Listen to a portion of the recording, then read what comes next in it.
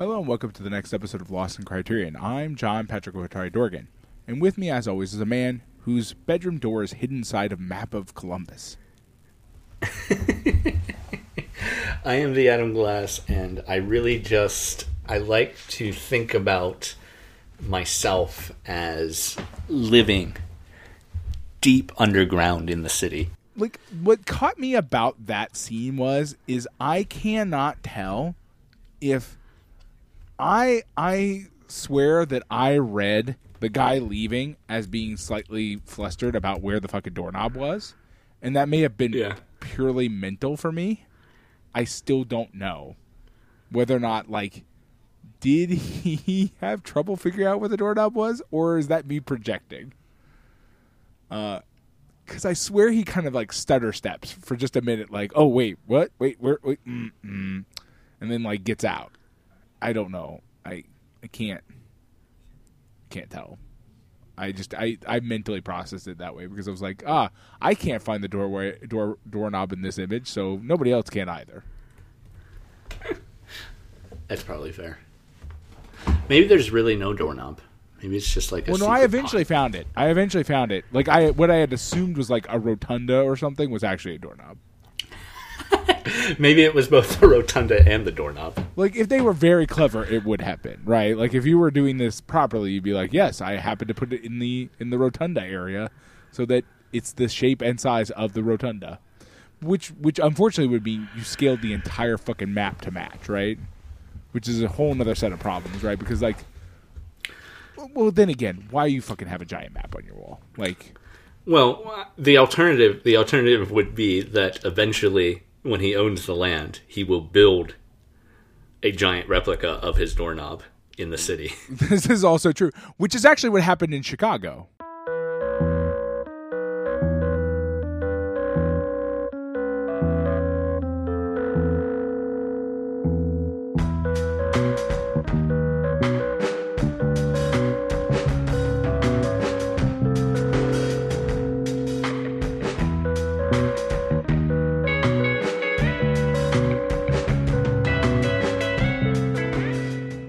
So before we get to the movie this week, I want to talk about our Patreon, patreon.com/LostInCriterion.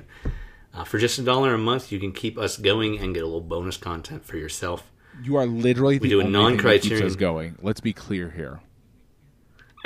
It is nice to know that people want us to keep going. Yes, it is. It's very important. Enough to give us $1. No, but over there you can get access to a bonus episode. We do a non-Criterion film that you also get to vote on. We've done some really interesting stuff over there. Some really terrible stuff, some really good stuff. Yeah, we did Ernest Goes to Camp. We have crossed the threshold of nightmare. We did. We watched the Will Ferrell Kicking and Screaming, which is a terrible movie. We watched I'm not Monster actually Squad. Alive. You may not realize this, but I am actually a ghost. Pat is a ghost. That movie did it to me. Yeah. We've watched Critters 2. We've watched Aliens. We've watched the Americanization of Emily and Dog Day Afternoon and Failsafe. You know, we've hit all over the quality map. Yeah, we have. We've really. And it's really fun. Yeah, it's bad that way. Yeah. It's good and bad that way. I mean, I enjoy it, but it's also wildly hard to figure out what that podcast is, other than just a bonus podcast for this show. Yeah. But yeah, patreon.com/LostInCriterion if you want to get involved with that. For a little extra, $5 a month, we like to thank those people on air just for their extra boost.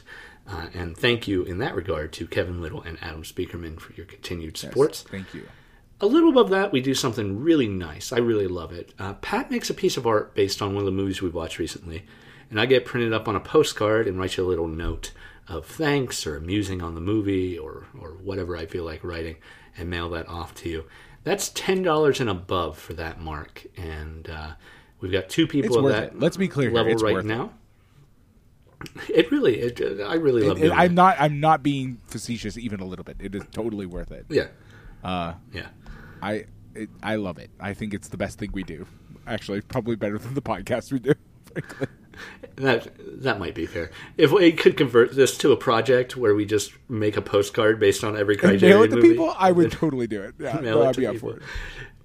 Anyway, $10 and above for that, and the folks doing that, we want to thank them as well. Thank you, Michael McGrath and Jason Westhaver, for your support there. Yeah, keeps us going, and it's really, really helpful. We'd probably do this even if no one was giving us money, but it is definitely helpful. Well, we did it for a long time with nobody giving us money. Like that is happened also true. For a pretty long time. But like, oddly enough, having the sort of financial backing kind of does make it feel. I don't know. Somehow it changed the dynamic to make it like I'm no longer like worried about disappointing Adam. I'm worried about disappointing the people who give us money, which is probably a better dynamic because I disappoint Adam a lot over the time we've known each other. So, like,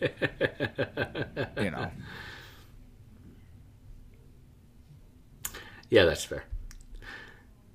Patreon.com/Lost in Criterion if you want to get involved with that, and we are grateful to those who are. Yes, we are. Absolutely.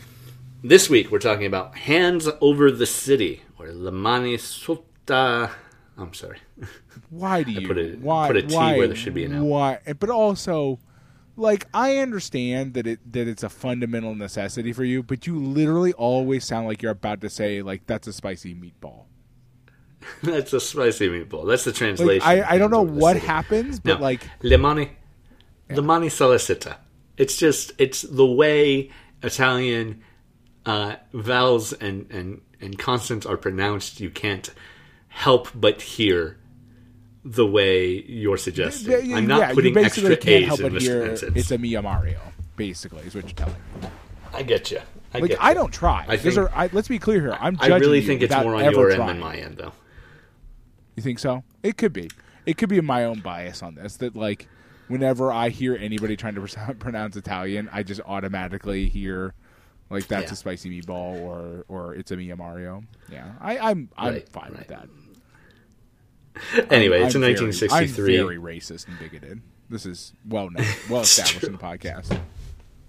It's a 1963 film by Francesco Rossi. We've watched one Rossi film before. It was a while ago, so I'll forgive you if you completely forgot about it. Way back at Spine 228, we watched Salvatore Giuliano. Is that the one about the murder investigation? Yes. Okay. That is the one about the investigation of the murder of a Sicilian sort of Robin Hood character, bandit. Definitely an interesting movie, but it was one where Rossi was trying to recreate the inquiry into Giuliano's death from piecemeal information, because not a lot of it was public. Hands Over the City is also the recreation of an inquiry, but he's got a lot more information on hand. Considering there are like public records for right. for the proceedings of these places of these whatever those things are called, parliaments, city councils. I was trying to find the word, and I'm like, I'll go with a word. Yeah. Now, interestingly enough, when Salvatore Giuliano came out in 1962, just the year before he made this, there was a lot of public interest and public outcry, and a lot of inquiries restarted or established investigating the government and the mafia, and then Rossi turned his eye on his hometown, Naples, and decided to do a similar investigation and a similar, sort of fictionalization in air quotes of an actual inquiry. But this one gets really interesting in the amount of backlash, not backlash, but in the amount of activity inspired by his previous film. It's interesting that in this one, the city council is played by the city council. Oh, really? Like a lot of people in this movie are playing themselves or versions of themselves in a way that suggests that they fully believe that they did nothing wrong and this movie will vindicate them.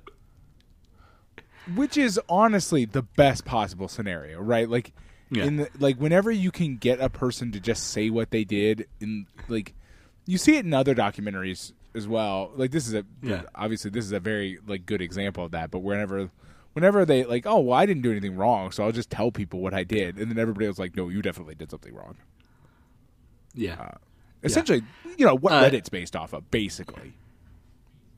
That's 85 to 90% of Reddit, right? Is people telling other people what they did, and everybody else being like, no, that was definitely wrong. You definitely did a wrong thing.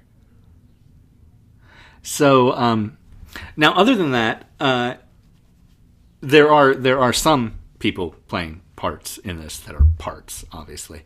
Rod Steiger, American actor, and we've talked previously about the Italian trend about the around this weirdness time. That is that, yes. Of hiring an American actor to star in your movie. Yes, which is the best. I still can never deal with it. I love it so much. It's so weird. Yeah. So we've got Rod Steiger playing our main character, the Eduardo Natala, who is the builder and city council member who is using his position to make a lot of money, aligned with the right-wing political element. But also the head of the city council is played by Renzo Farinelli, who at the time was the editor-in-chief of Avante, which is the Italian Socialist Party's historical newspaper in Rome. He plays Antonio Caldoro, the socialist leader of the city council. De Vita is played by then senator for the same party. So it's some people stepping into the roles, right? But it is also people sort of playing themselves in a lot of regards. Yeah. So, when the city council, raises their hands and say, well, that solves it. It's not our problem. It's a lot of there's a certain amount of that that is exactly what's happening. Yeah. Yeah. They are sitting in their actual chambers, actual members of city council saying those things. So I guess in that regard, by having outsiders play certain roles, you encourage the city council to think about this movie as purely fiction instead of a critique of them. For sure, and there's this. Again, we've seen this happen in other films we've watched. There's a certain amount of power of film where there's this weird magic that comes over people where they. Stop realizing that they're telling, that they're sort of telling the truth about themselves with the film. It's a very weird phenomenon, but it's definitely, this isn't the first time we've encountered people essentially playing themselves and, for lack of a better word, incriminating themselves. Right. Now, obviously, they think that they are absolving themselves because absolutely through the nature of the inquiry, they are absolving city council, which is what De Vita's whole thing is that this doesn't legally, right, politically, but morally no. Right. Well, you get into that classic thing the sort of classic point about not just because it's legal doesn't mean it's right. Right. You don't. Right. Every time something is legal doesn't mean that you didn't do something wrong. Yeah. I think, when did that come out? I really think that Rod Steiger's directly prior role to this, no, not quite. Didn't he play? Yeah, 59. Okay, so a few years prior.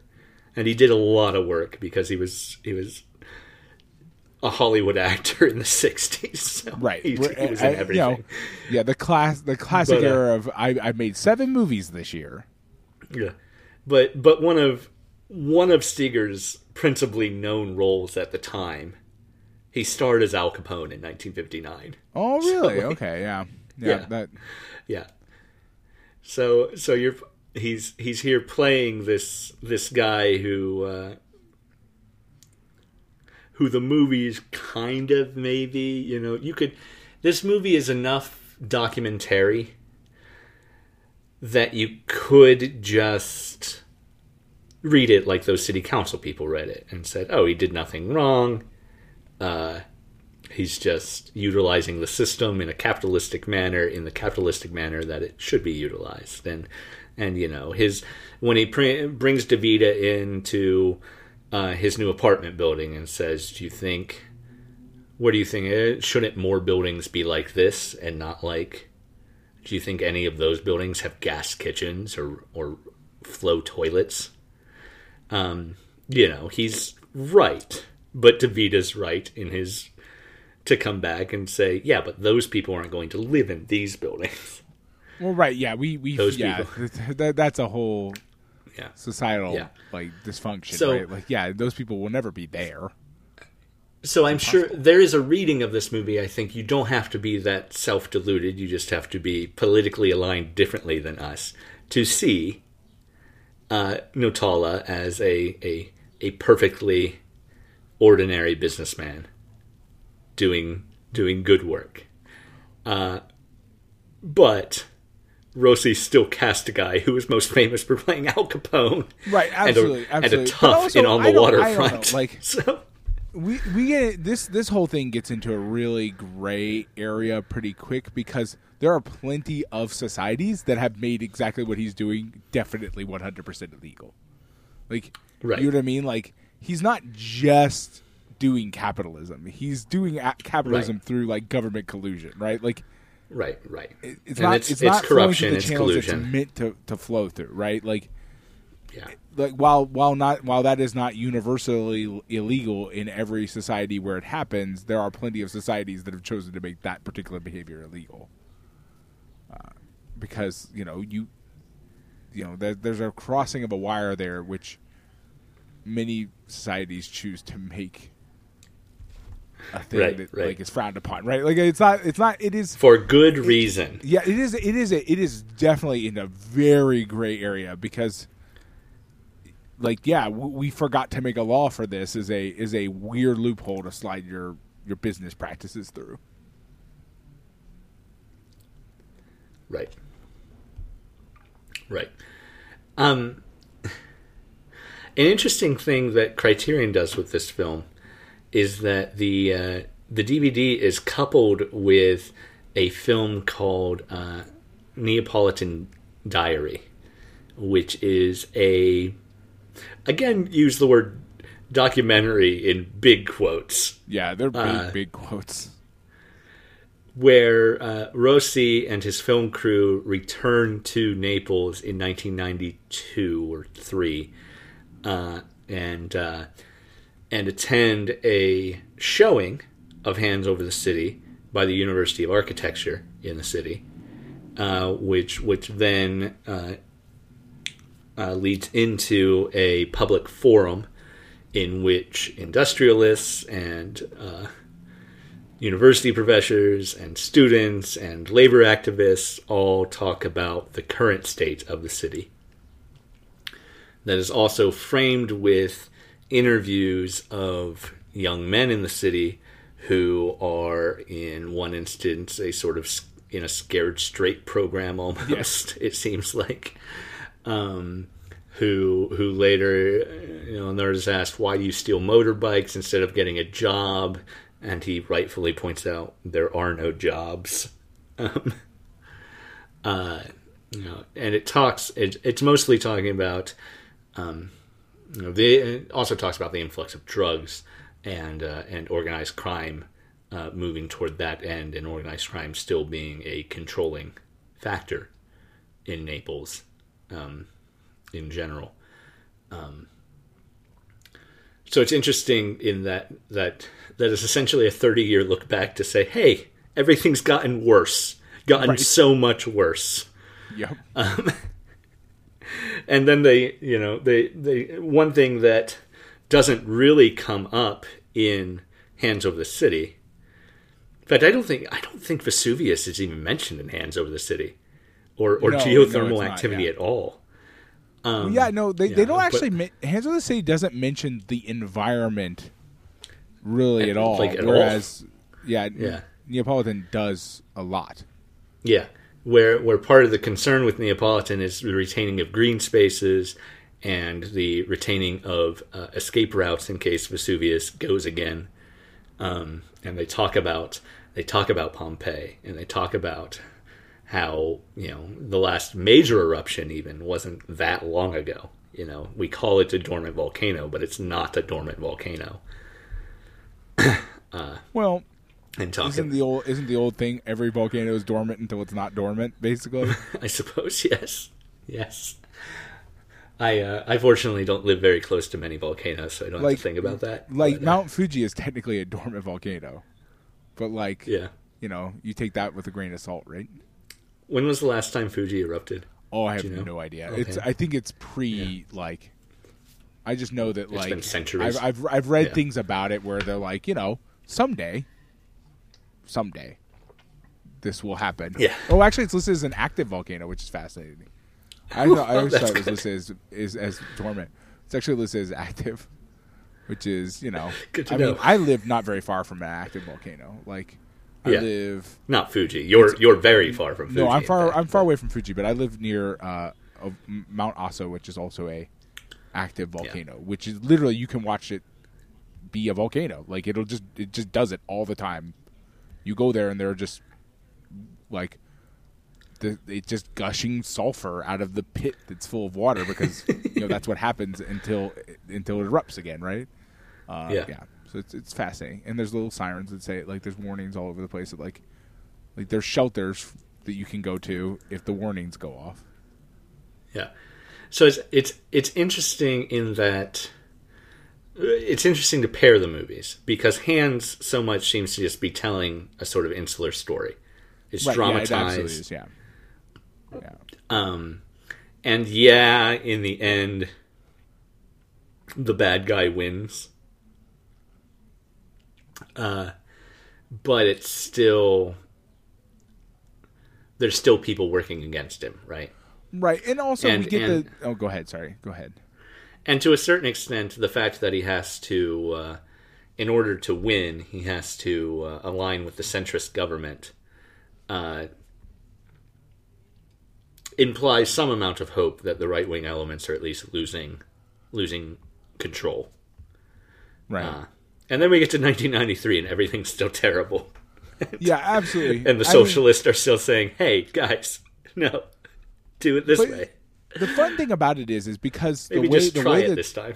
Yeah, the way it's framed, though, is fascinating in the sense that, this is one of those classic movies where the bad guy can win, but, the movie's framed in such a way where he wins but he doesn't win in the sense that we the audience are like, hey, fuck that guy who is also happens to be a real person.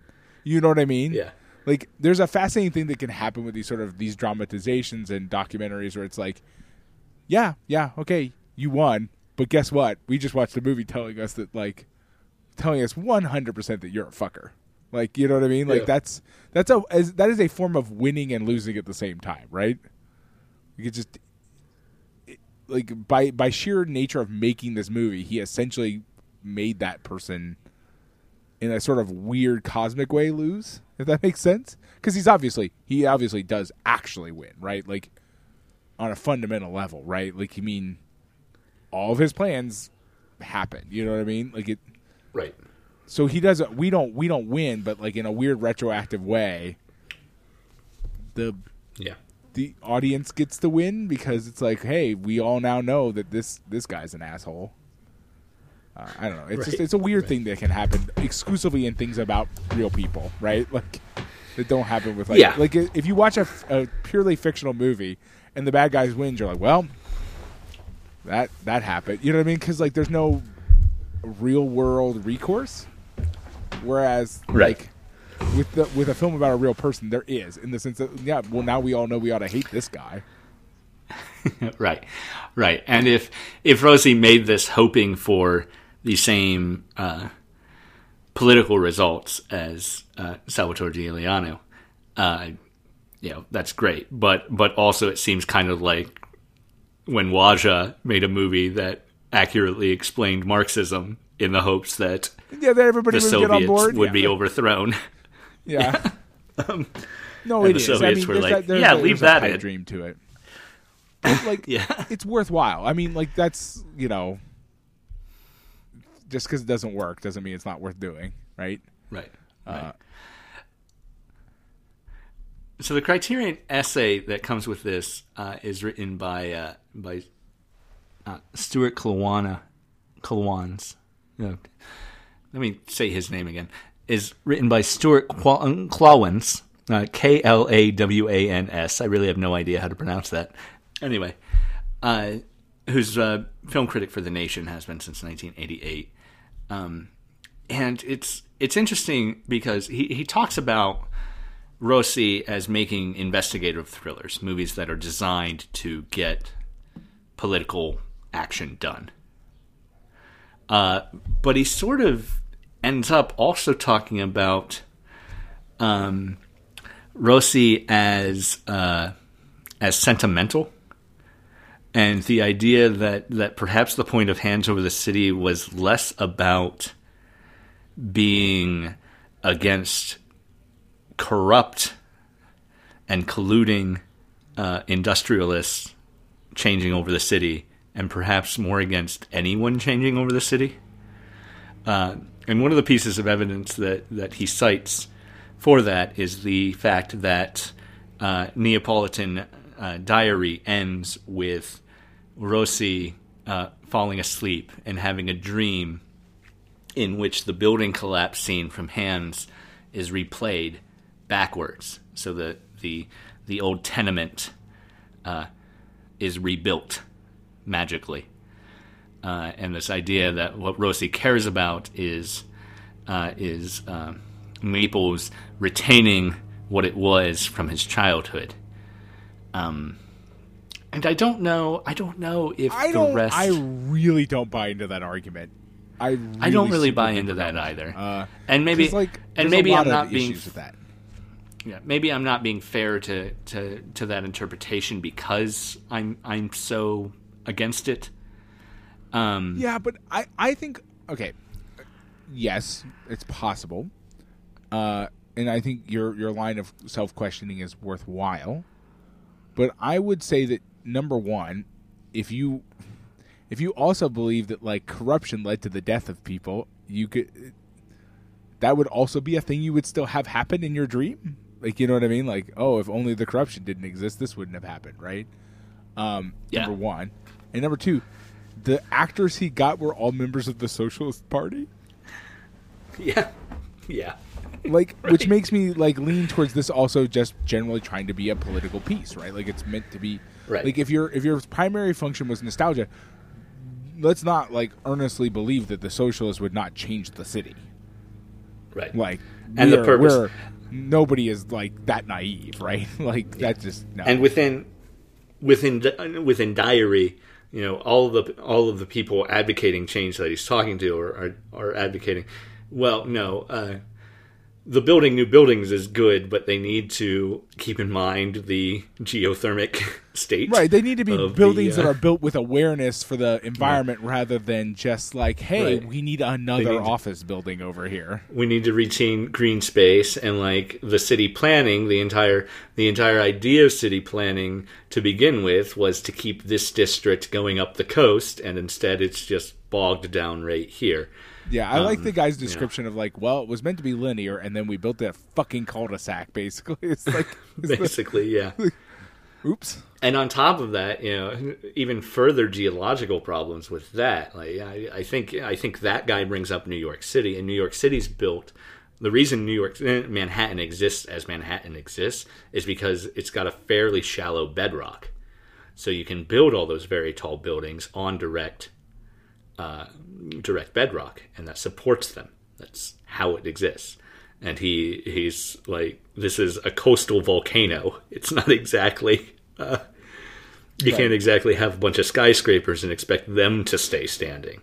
And it's a subtle suggestion that what happened to the tenement in Hands will happen to this entire financial district, because it'll become untenable at some point. Right. Yeah. So yeah, I mean, I understand Rossi ending with some amount of nostalgia, and the ending of Diary suggests maybe that, but I think what it further suggests is a time where the poor were actually taken care of, right, or at least not actively weren't actively driven stomped from their on. homes. Yeah, I mean, because let's be clear here, when the guy points at the buildings and says, "Do you think those buildings have gas kitchens and running water?" Right, and the answer is patently no. Like, we know it's right. He's right. They're not being cared for that well by the society as it stands at the time, obviously. Right. But they're also not being driven from their homes and made to live like some, like, you know, we're not slowly creating a further and further distant ring of where the people who support the city are allowed to live, right? Like their homes and their jobs. Right. You know, we get a bunch of artisans and small time industry guys who are working, you know, in that scene where they're being evicted. Those guys are saying, no, this is where, not just where we live, it's where we work. You know, right. And when you see the result, go ahead. Sorry. You see the result of the destruction of those small time industries, in the lack of and not replacing them with other sorts of jobs and the training to do those other sorts of jobs. We get a generation in the future where the kids aren't all right. There are no jobs for them. A job? Oh yeah, there aren't any. Because there are no jobs. Because the only job available then, the only way I can make money and bring anything in, and the only way that I can have any amount of hope in my prospects changing, is to sell drugs, right, or to steal motorbikes or purses from tourists. You know, and it's and that is not an oversimplification of that problem. That is literally the solution. That is 100% the problem. I mean, is unemployment. It is endemic to the system, right? Like, I mean, it is, right? It's going to happen literally everywhere this system exists, right? Yes, like, that is not just true of Naples. That is true of Detroit, and that is true of Chicago. That is true of Columbus, and that is, I'm sure to an extent it is true of Nagasaki. You know, it is. It's true of absolutely every city in a capitalist society. Like, straight up, it just that is the sort of natural course of action for this system, and it nets the same result, which is, I mean, the only difference is how the society chooses to deal with those disenfranchised people, right? Like, that's where, because the system is going to make them, straight up. It just will. That's its job, basically. Right. The question is, what do you as a society do with those people, right? And that's, you know, Naples clearly did not make a lot of great choices in that direction during that time, right? Like, they had... Right. The time elapses and we find out, guess what? They didn't make a lot of great choices. They built a lot more big buildings. More offices. I mean, and they did that thing where they prioritized the concept and idea of economic growth over what that actually means for individual people living in their society, right? Like, a lot of societies choose to do that, right? Like, using economic growth as a metric for success is a wildly difficult and strange thing to do, right? Like, in the end, right? You're saying, like, it's like whenever they're like, oh, well, we created a lot of jobs. Well, okay, yes. How much do those jobs pay, right? A lot of those metrics fail to account for all the factors involved in, like, human life, right? So, and this is definitely one of them. They prioritized making sure that the city grew economically, and they were very successful. It looks like that's a hell of a financial district. It is very large and very robust looking. Is it right? But it is clearly failing a majority of the people who live in the city. Right. And it's a huge city too, as they keep reminding you of. At the time of Hands, the city was 700,000 people, and by the time we get to 1993, it's 1.5 million is what they said. Yeah. That's a huge population. No, it's a lot of people being failed. Yeah, well, exactly. And I think in the end, that's really what he's going for, right? Like that's the actual. Right. That's what this movie is about, right? Is government just 100% failing the people, right? Because as soon as you start talking about like sort of legal loopholes and like I didn't actually do anything wrong, you've already failed the people, right? Because the words "I didn't actually do anything wrong" are antithetical to the idea of actually helping the people in your society, right? Like, oh, I found this loophole that means I didn't do anything wrong. As soon as those tenements went up in the first place, everything they'd already failed, right? Exactly. No, absolutely. Yeah. Those buildings are too tall to be centuries old. So, the issue is not. One of the things that the council absolves themselves by saying is that the fire department is absolved because there were no code violations, because no one reported anything, because that's, you don't catch the code violation, so someone reports them. But you've created a situation where people need to live in a place. Right, and you're if not they record know a that code the end result violation in a place, yeah. Right. Yeah. If they know that the end of the result of reporting a code violation is that they and all of their neighbors get kicked out of the building, and the building gets destroyed, and they're not resettled somewhere else with an equal quality of life, that's they're not going to report it. Reporting really quickly, yeah. And that's the sort of thing. Do that. Yeah. What was that British tenement fire a couple of years ago? The cladding or whatever that was not properly fireproofed or whatever. Yeah. Yeah, Grenfell Tower, and that's the same thing. They're still dealing with the aftermath of that, in that people are not being resettled into a similar quality of life. Yeah, or more to the point, into a better quality of life, because you were already living in. Right. Yeah. I mean, the goal should always be better, right? Like, in the end. Right. But yeah, it's nothing. Not like. These movies can be very depressing that way, because whenever we encounter movies about social injustice and change, the final answer pretty much when we examine the present is, well, didn't work. But then again, like, we have to set the expectations to match the reality of the world, which is like, you and I watched it, and it was definitely an affecting film in that way, and presumably other people watched it and also were affected by it, and so it didn't do nothing. Yeah, I mean, you and I were pretty much on board for what it had to say anyway. But like, unfortunately, what Neapolitan Diary proves is that what it did do was ineffectual. So. Well, right, but like, yeah, I mean, but if and kudos to Rosie for being willing to go back and say that, right? like this stuff's still a problem even 30 years on. So I failed 30 years ago. Right, but I mean, like that's like, I don't know, it gets really weird, right? Because like, can an artist consider their work a failure if it doesn't radically alter the society in which it was created?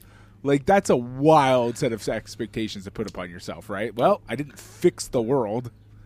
I guess I'm a failure. It's a really weird way to approach life.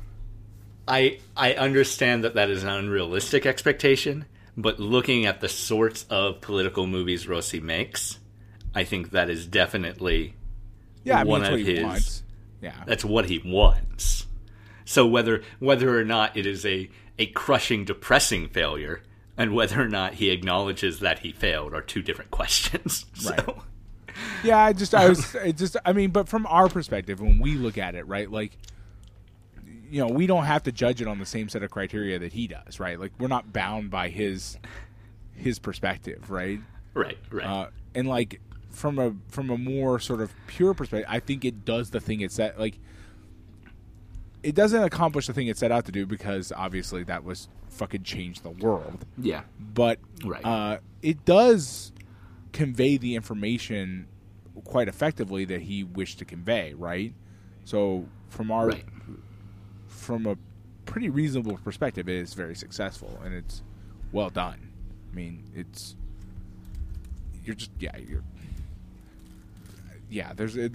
a whole mess, right? Because the Waja film and all that stuff. It's like, this fundamental belief that you just make the right film and the whole world will change. Right. Now, this is a movie that came out the same. Sorry, go ahead. This movie came out the same year as The Leopard. That was an Italian movie that was very much along the same lines, even more outright making an argument that without fundamental power structure changes, nothing is actually going to change. Right. That the people in power may change, but as long as the power structures don't change, as long as the lower class is content to be in the lower class because they think that they're better off than they are for whatever reason, Right. I mean, that movie had the fundamental, like the very, when boiled down, was, I think we talked about, is essentially the statement, like, our new boss same as the old boss, right? Like, it's basically just that's that story, right? And this one kind of is too, right? Like, when we look at the next movie, the Neapolitan Diary, it's that's that, right? Yeah. But it's I think this movie is good at what it wants to do. Like, it conveys the information really effectively. It's a good movie. Like, it's a very good movie, and I particularly love that. Go ahead. I love the introduction to the movie, the first few scenes, the pre-credit scenes where it's Steger's character very clearly presenting this idea that we're gonna make a ton of money, guys. That's all the point. That is my entire motivation here. I like that a lot too. The sound design in this movie is really great too. I particularly love the election night scene where we're just hearing crowd noises and maybe distant announcements, but we don't actually hear. Yeah, we don't actually listen to the speeches or the politicians. Yeah, it's really and I think that's indicative of the same sort of story that The Leopard is telling too. That until these power structures change, nothing really changes. And it doesn't matter what these people say. And I think DeVita, in the end, as he's continuing his speech at the council, and not getting anything done, and at the same time, Natalo's across town with members of parliament and a church cardinal breaking ground on his new building. Right. As long as those power structures don't change, nothing's going to change. And this is subtler and more subtly suggesting that than The Leopard is. The Leopard really outright comes out and says it. I wonder if they both came out in '63. I wonder if Burt Lancaster and Rod Steiger were just hanging out in Italy together. I would propose an Adam Sandler sort of scenario where they literally just wanted to go on vacation together in Italy. So they just like, oh yeah, we'll both get jobs in these movies. It'll be great. But yeah, I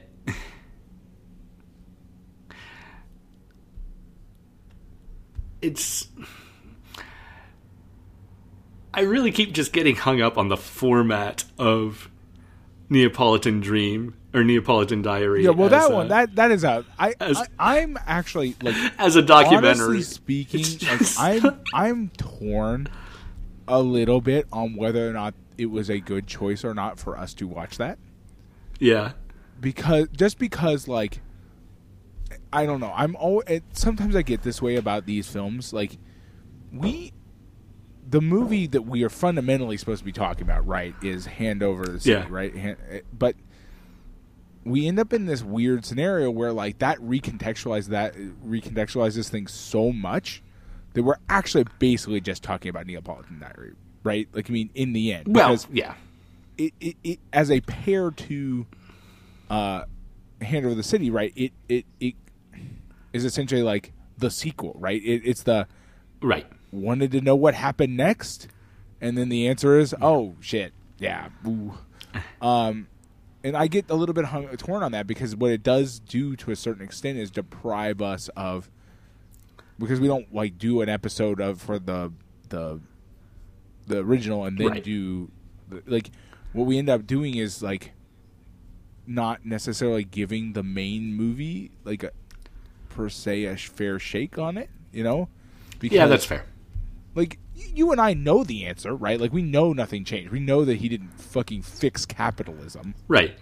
And within the realm of Hands itself, we see that story take place. Right. We know that already. Right. But by including the sequel as a sort of a pair set, it highlights that even more extremely, so that it makes it to a certain extent less able to just appreciate the original movie for what it is.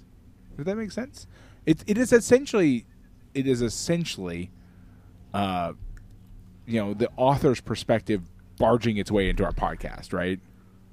Right. Like in a more fair. extreme way than is normal. Because normally we get like articles and we get little quotes from them about like what they wanted to do or like how they felt about it. But this is like, nope, I made another movie that you watched explaining to you how disappointed I am with how things turned out with this movie. Right.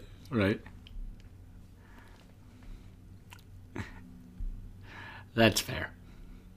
Yeah, it's just it's a level of meta commentary that makes it almost impossible for us to ignore, which is kind of unfair. And the fact we ignore the fact author that all the fucking time. That's what we do. That's our hallmark. I don't know. Part of it is that the nature of Diary as a film itself is intriguing to me and interesting to me in that it is semi-documentary, but it is also like they're on the train and they're talking about how they're going to shoot this movie with people who are clearly acting in their capacity in talking about why this movie is being made. And like the interactions with the one shopkeeper who confuses Rosie for who, DeSica, I think. Right. In talking about their past work. Those are setups. Those are obviously pre-acted. And obviously the ending where Rosie falls asleep and has a dream sequence. Like, right. Well, like, yeah, I mean, it's interesting in what he was trying to do with that movie. Whereas, like, the speechifying is all didactic. And the stuff with Vesuvius seems almost like an educational film. Yes. With its own sort of fake acting over top of it, with the two people, his two assistants complaining about the hike, and it's all, it's also staged and so weird. Well, and I would argue, okay, and no, I love it for that, okay. Like I would partially just argue that I think it would have been a lot better if that were its own spy number that we could just watch, right? Like in a separate week, right?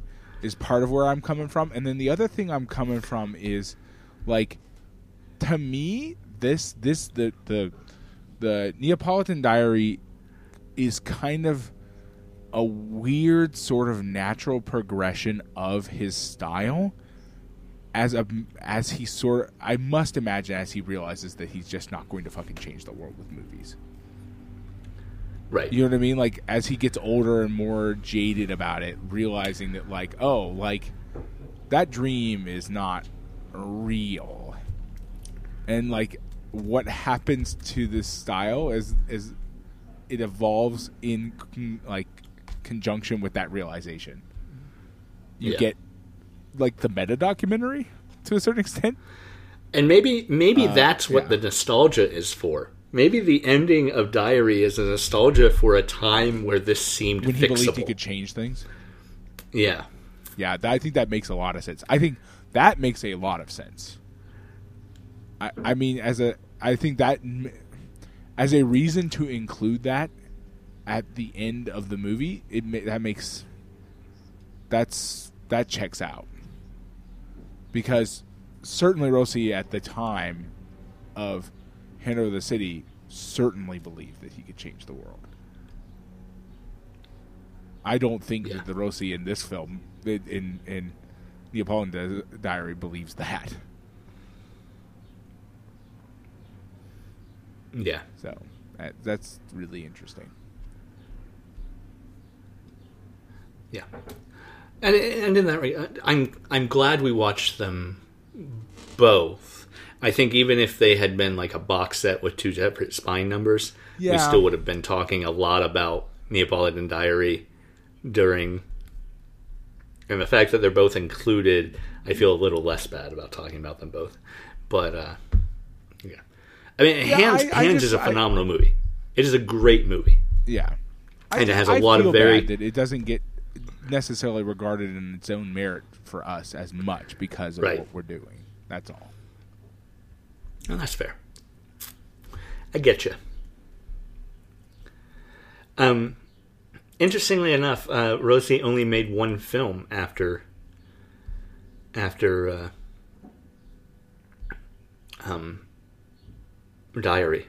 He only had one more project. A film called The Truce, which was about Italian Jews returning from Auschwitz. Curiously, starring John Turturro, keeping up his American actors, starring in Italian films. The best thing in the world, yes. Yeah. But yeah, I will say one thing about Hands is that it's very interesting what Rossi does with Italian neorealism styles. In that most of it is all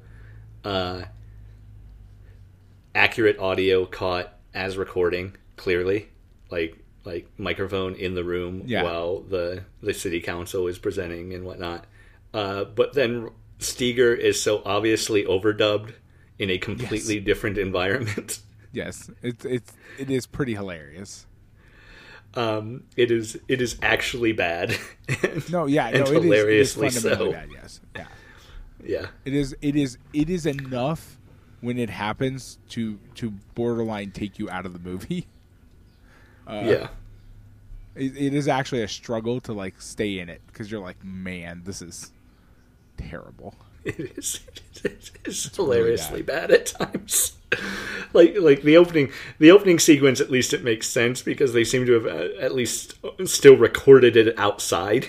But the interior rooms, they have like a completely quiet recording room. Yeah, so there's no it does that. It's kind of beautiful, actually. I think. Yeah. Like I'm actually like, I was kind of hoping because we've definitely encountered Italian films where they just dubbed everybody. Right. And I was kind of hoping they would just go for that, but they didn't. And here that might have made sense, but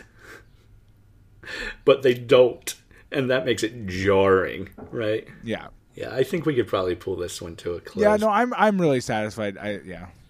Yeah, we've been talking about Hands Over the City in conjunction with its 30-year later follow-up sequel documentary weird thing, both by Francesco Rossi.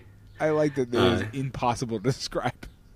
It really is. It really is. It really is. In the Criterion Collection, we have watched so many documentaries that push push the boundary of the term documentary to the point where it's possible that by the definition of documentary that Criterion seems to use, there is actually nothing that qualifies as a documentary.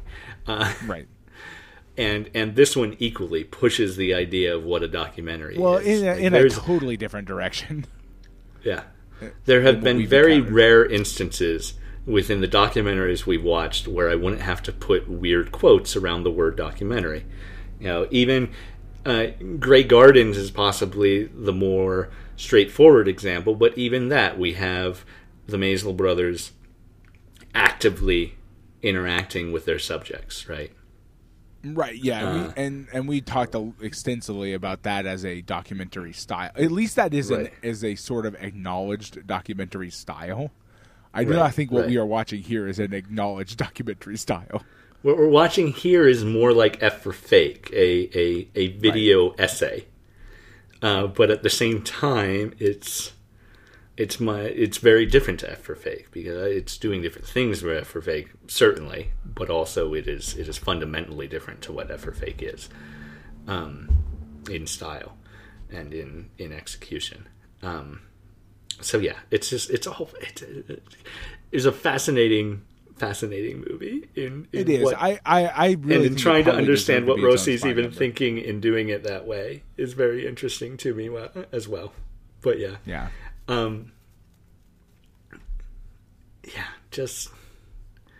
Just very interesting. So next week we'll be talking about the second Jane Campion film in the collection. We had previously discussed An Angel at My Table.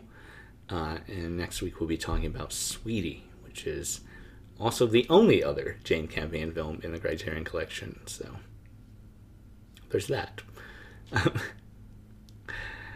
But we look forward to that. I really loved An Angel at My Table, not just for the biographical element, and understanding the writer's story, but Campion was a very good filmmaker. We liked it a lot. I think this is going to be. Yeah, I'm excited to see a little. It's unfortunate that it's really just the two movies, but Yeah. Yeah, but we look forward to that. Thank you once again for listening to Lost in Criterion. I am, as always, the Adam Glass. With me, as always, John Patrick Owatari Dorian. And we'll see you next time.